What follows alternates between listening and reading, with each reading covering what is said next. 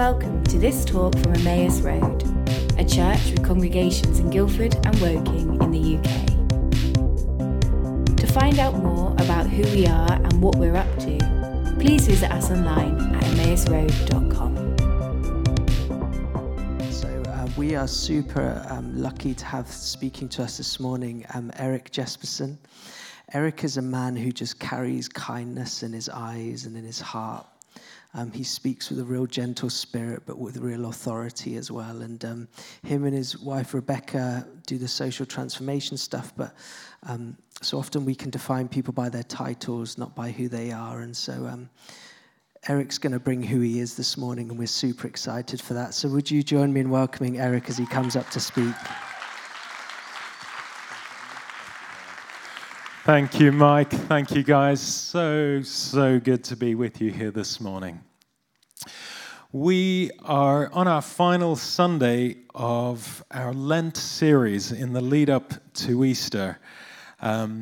We've been studying, as we approach Easter through the season of Lent, we intentionally want to meditate upon the cross. We want to reflect on it, on its story, on its power, on its significance for us. And so that's what we've been doing over the past few weeks. And as Christians, we can often focus on the message of the cross, what that means for us personally, and the good news that Jesus died for us, that he laid down his life, sacrificed it for our freedom and eternal life. But there's another part of the cross that is so important for us not to miss, and it can be easily overlooked, and that is what we call the way of the cross. That in Jesus' own life, his ministry, his journey towards the cross, he actually modeled for us a lifestyle, a paradigm for living as his followers that we are invited into as well. And we call that the way of the cross. We're invited to embrace it. And the way of the cross is a lifestyle that moves away from self-interest and self-preservation and moves towards living into the goodness of surrender and sacrifice and trust. And because the culture around us promotes the self-preservation and the self-interest so much, it's important for us as the followers of Jesus, as the people of God, to really embody and absorb the way of the cross and live that out as countercultural people in our day and age for the benefit of the world, for it to be a living message to the world, but also for our own freedom. And we're going to talk about that today. The way of the cross is this invitation to fearlessly pour out our lives, to boldly embrace suffering and loss and meaningfully respond to our own human brokenness. And as we say yes to that invitation, we discover that the way of the cross isn't some sort of morbid path to travel, but is actually the most beautiful route that we can choose. And it's an often overlooked track that far too few people locate. And so Bill Cahusac opened the series talking about the delight of dying to self. And then Jill Weber spoke about the joy of absolute surrender. And last week, Bob Ekblad was speaking on the theme of the goodness of giving ourselves away. And today, I'm going to be speaking on the freedom of embracing loss. So if you have a Bible with you, would you open with me to John chapter 12? Today, as you know, is Palm Sunday. And it's the day we remember Jesus entering Jerusalem on his route to the cross. And John chapter 12 recounts this arrival where he was met by crowds with their palm branches. But then once he had arrived in Jerusalem, he began to speak about the cross and what it meant for him and what it meant for his followers. And that's what we're going to be looking at today. So we're going to pick up John chapter 12 in verse 23. And read through to verse 28. Jesus replied, "The hour has come for the Son of Man to be glorified. Very truly, I tell you, unless a grain of wheat falls to the ground and dies, it remains only a single seed. But if it dies, it produces many seeds. Anyone who loves their life will lose it, while anyone who hates their life in this world will keep it for eternal life. Whoever serves me must follow me, and where I am, my servants also will be. My Father will honor the one who serves me. Now my soul is troubled, and what shall I say? Father, save me from this hour? No, it was for this very reason I came to this hour. Father, glorify your name. Then a voice came from heaven. I have glorified it and will glorify it again. Speaking of the death that he is about to face, Jesus uses this beautiful metaphor of a seed that is buried in the ground, that experiences a kind of death in order for it to rise again and produce more seed that becomes multiplied again and again.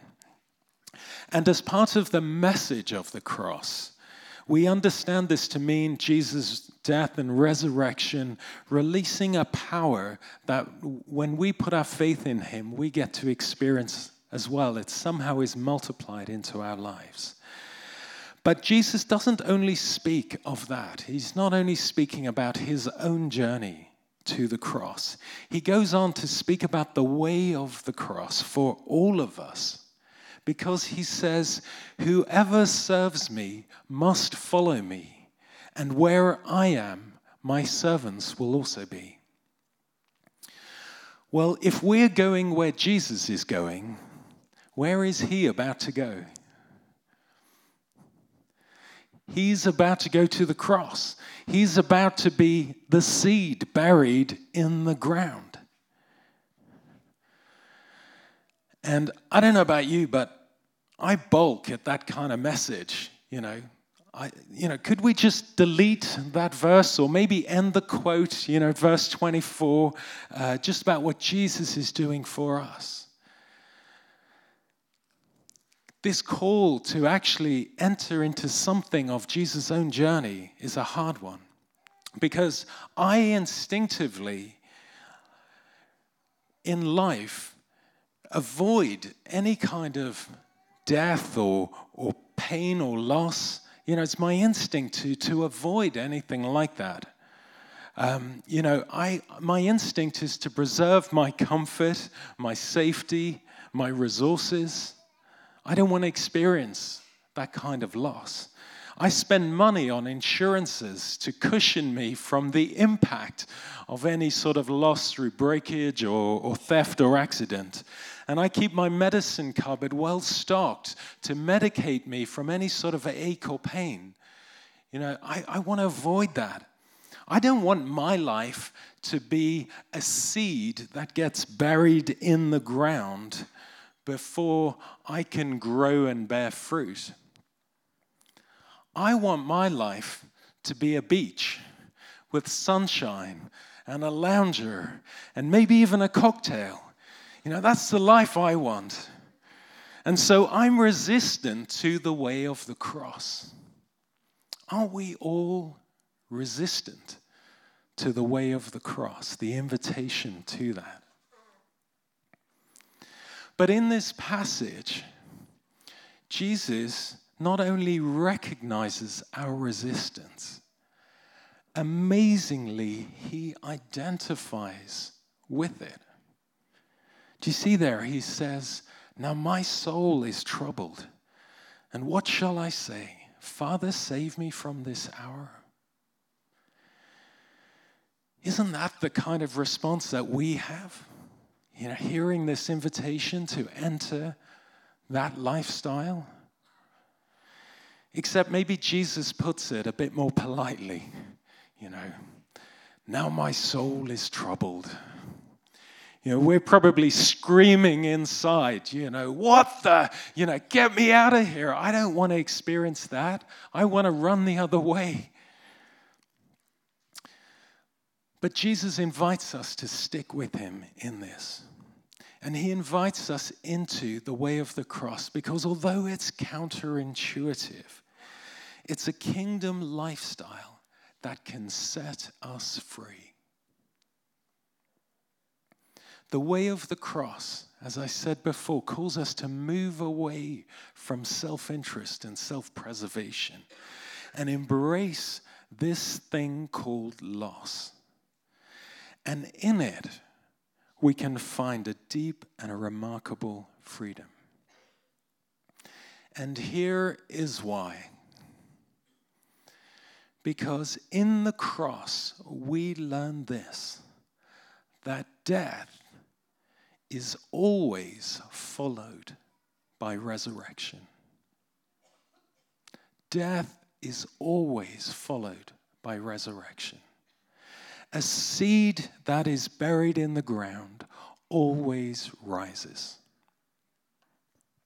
So every type of death that we experience, every loss, every setback, has within it the prospect and the hope of resurrection, of new life.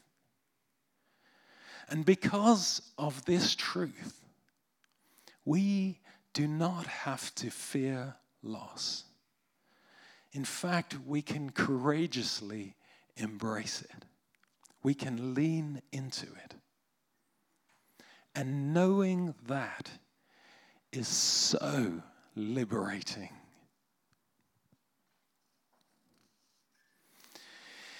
You see, as much as we try to dodge the experience of pain or loss, it's actually unavoidable, isn't it? I mean, life is marked by a series of little deaths and losses. But it is also marked by a series of little resurrections. Richard Rohr puts it this way. He says, creation itself, the natural world, already believes the gospel and lives the pattern of death and resurrection, even if unknowingly. The natural world believes in necessary suffering as the very cycle of life. Just observe the daily dying of the sun so that all things on this planet can live. The total change of seasons, the plants and trees along with it.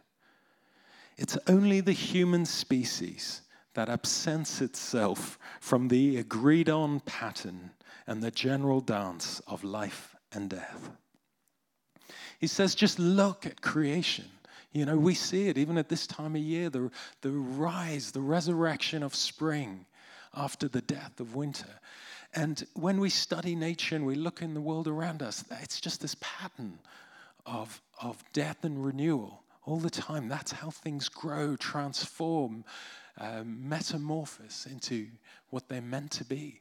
And Rohr says, it's only us as humans who feel that somehow we can try and extricate ourselves from that very pattern that's built into the design of the world. That we somehow want to be immune to that pattern and grow and develop in a different way. But he says we have to accept that actually there's this dance of life and death, that life is marked by death and resurrection, by loss and renewal. And think with me just about your own journey through life, about how true this is. Just to be born involves a loss of a familiar, comfortable, and safe environment as we leave the womb and transition into a world that is unknown and scary and dangerous. But it's an essential death, an essential transition from what we know in order to become alive to what we were made for. And in childhood, we go through a series of these losses and transitions and rebirths. We have these repeated experiences of losing what we know to enter something new.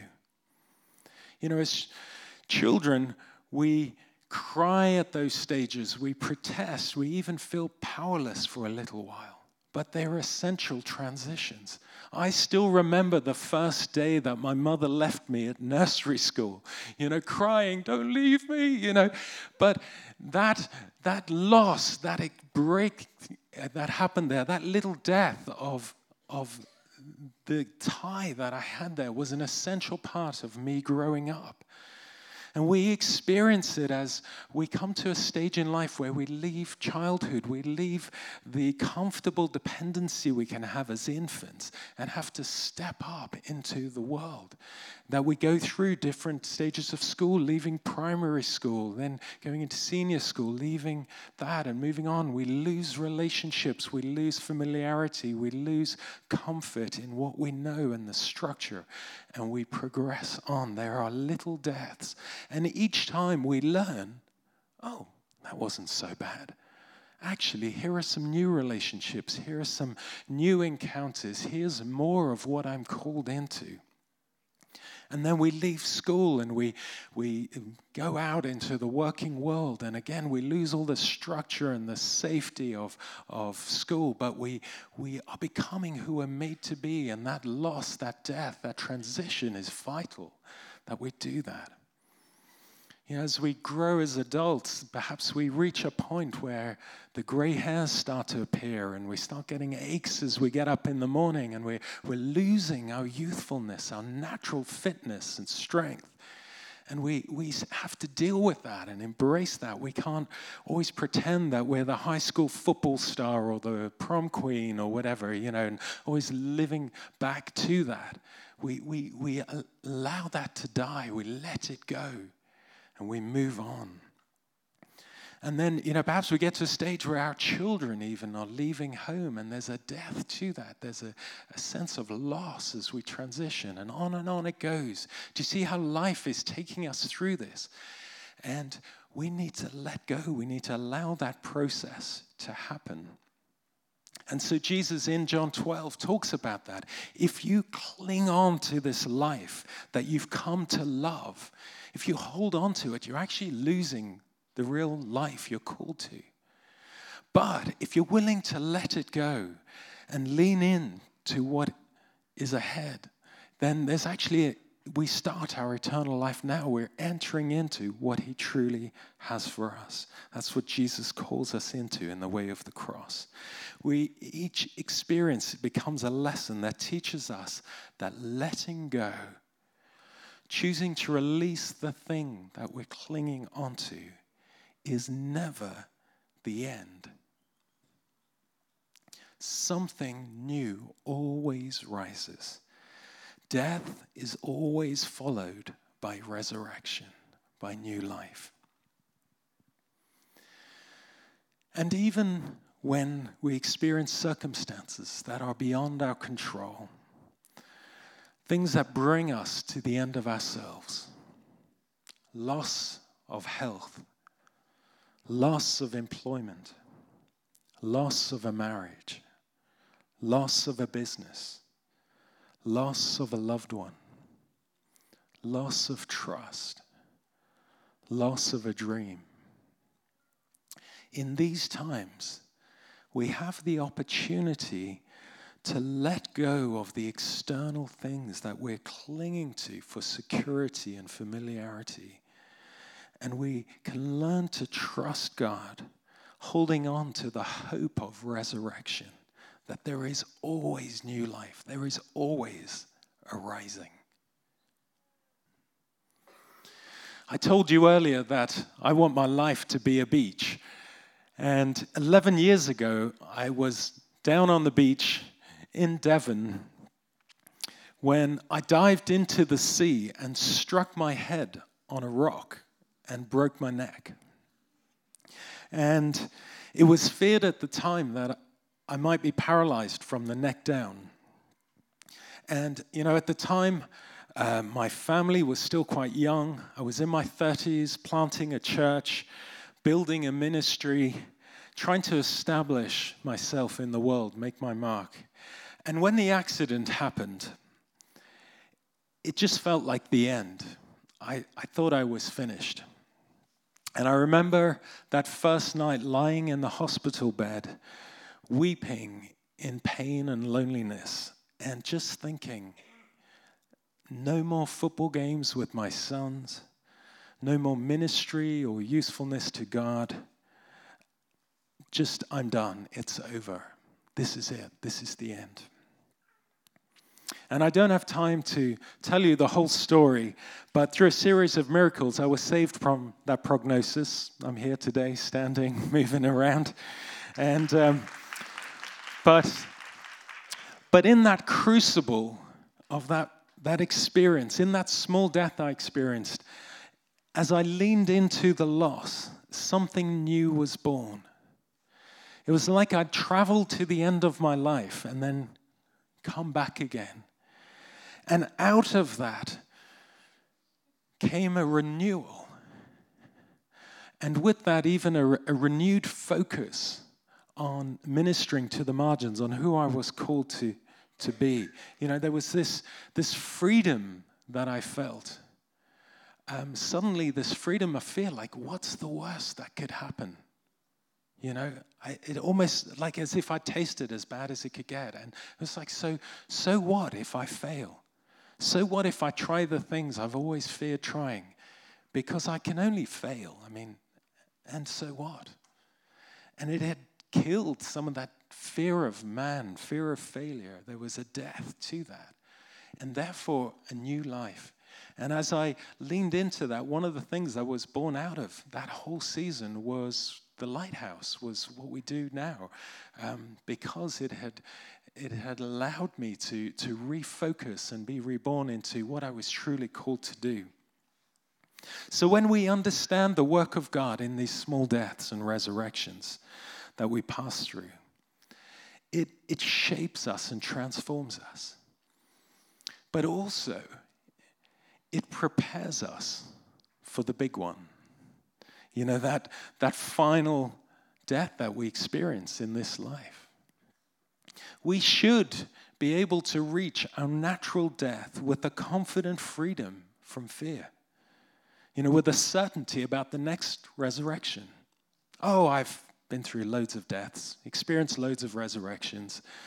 Here's another one. Oh, death, where's your sting? What's going to happen? I'm going to die and rise again. No big deal. And that's what the first followers of Jesus had discovered.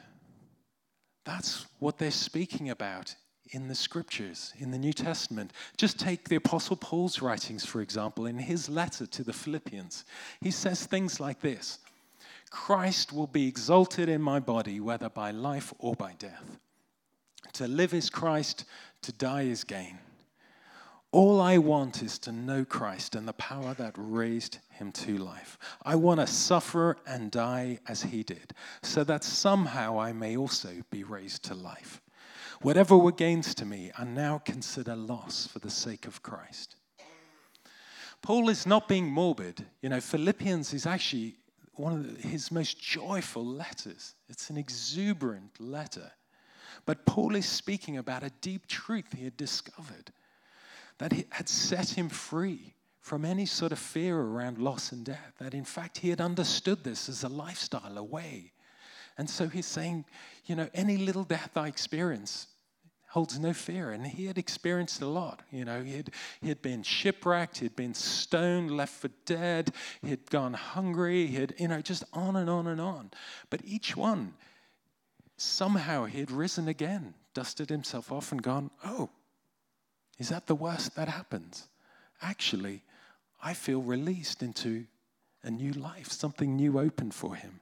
And so he writes with this joyful optimism about death. So he experienced that the buried seed always rises. That is the way of the cross. That's what Jesus invites us into. And you know from your own stories how this happens. So, if we're going to embrace this way, if we're going to embrace loss, how do we do that? How do we cooperate with the transformational work of the Holy Spirit in our lives? How do we helpfully learn to lean into these small deaths and the resurrections that transform our souls? Well, experts have noticed that there are at least 5 definable stages that people pass through as they experience significant loss. And they are denial, anger, bargaining, sadness, and acceptance. And I just want to spend a bit of time talking about those 5 stages. Because as we experience any kind of loss, whether small or large, we can actually pass through those stages ourselves. And knowing this can be really helpful for embracing loss and letting it do God's work in us. So the first is denial. When the pain first strikes, our response is, this cannot be happening. This is not happening to me. Surely not. When we were 25, Rebecca and I set out to plant a church. And at the time, we had 2 young children, a 3-year-old and a newborn. And we moved to a new area and a house that hadn't been modernized in 30 years. I was working full-time, commuting to London, and in our spare time was trying to renovate this house and plant a church. And 2 years into this crazy venture, I hit an emotional and physical wall and crashed with chronic fatigue syndrome, ME. And that lasted for 9 years. And at the start, when I first became ill, I just kept saying, I'll be fine. Just a bit more rest and I'll bounce back. Just another day. Maybe another week. By the end of the month, it took me such a long time to embrace the reality. I was in denial. It took me so long to embrace the reality of what my family and I were facing, a chronic illness that had absolutely no prospect of ever going away. The second stage is anger. When we can't ignore the painful truth, anger surfaces at the cause, at ourselves, at God, at anyone else around who might be, within firing range. And I know for me, in that experience, when I fell ill, I was angry at God. We've sacrificed all this, and look at the crisis we're in. I was angry with myself. Felt like I was letting my family down, letting God down, that I just didn't have what it takes. And so we can just experience anger about it. The third stage is bargaining.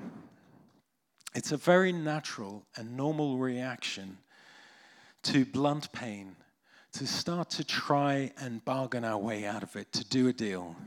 We instinctively want to make a deal. What can I do to get rid of the pain and go back to normal?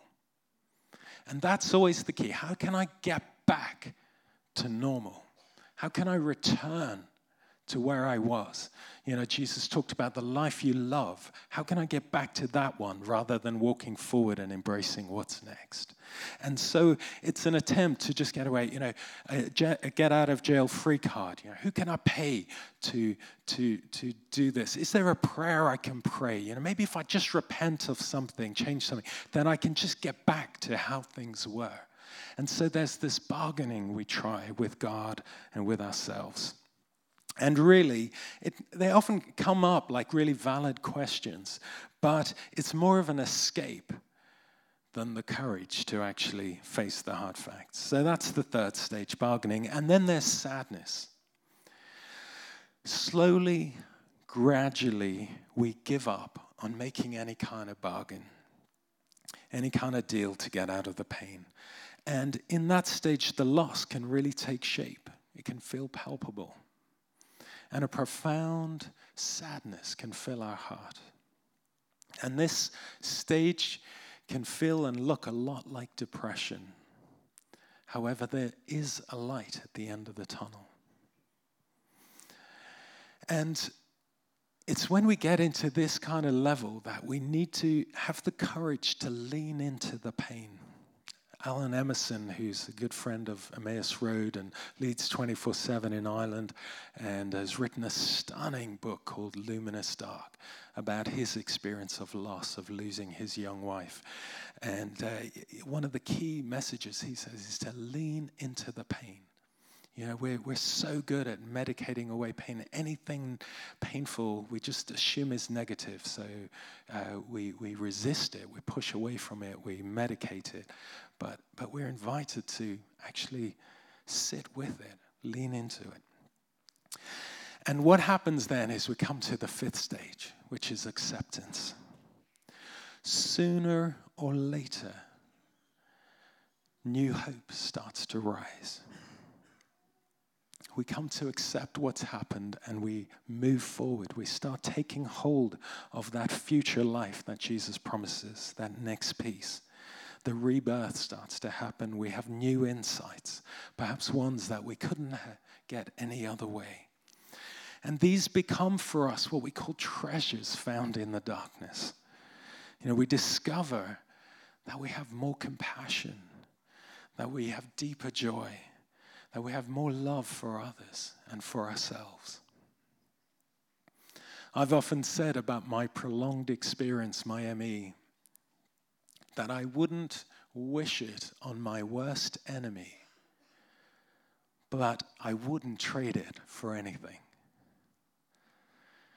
Like, I wouldn't want anyone else to go through that, but for me, it had become this treasure, this deep and profound experience. It had shaped me and formed me in all sorts of ways. It had become a basis of authenticity that enabled me to minister with humility to others.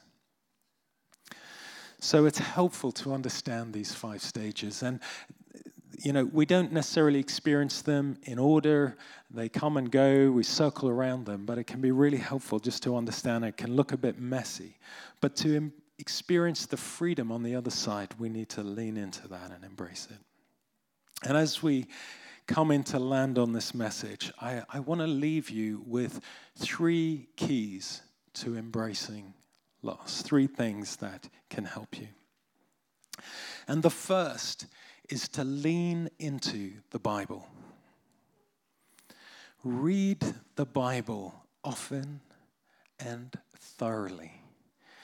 Don't avoid sections that are uncomfortable. Don't read it selectively, but, you know, and end up with a lopsided view of the way God works. But reflect on Jesus' life example. Read the letters of the New Testament. Understand that the Scripture teaches us about pain and life, about all of it. You know, they're not just the little happy promises we stick on our fridge, but it's all in there. So lean into the Scriptures, lean into the Bible. The second is lean into the pain. Learn the stages of grief and be honest with your own emotions as you experience them in small and great losses. You know, the denial, the anger, the bargaining, the sadness, the acceptance. Understand what's going on, be honest, lean into it. And lean into the future. Embrace loss with courage. You know, trust that there is a rising. Search for the new insights, the deeper spirituality, the transformation that comes through it, the fresh hope. Lean into that future. So Mike is going to come up and help us respond to this message. But as he does that, I just want to close by coming back to Jesus' words from John 12. And I want to read them from the Message translation. Jesus says, "Listen carefully. Unless a grain of wheat is buried in the ground, dead to the world, it is never any more than a grain of wheat. But if it is buried, it sprouts and reproduces itself many times over. In the same way, anyone who holds on to life just as it is destroys that life. But if you let it go, reckless in your love, you'll have it forever, real and eternal.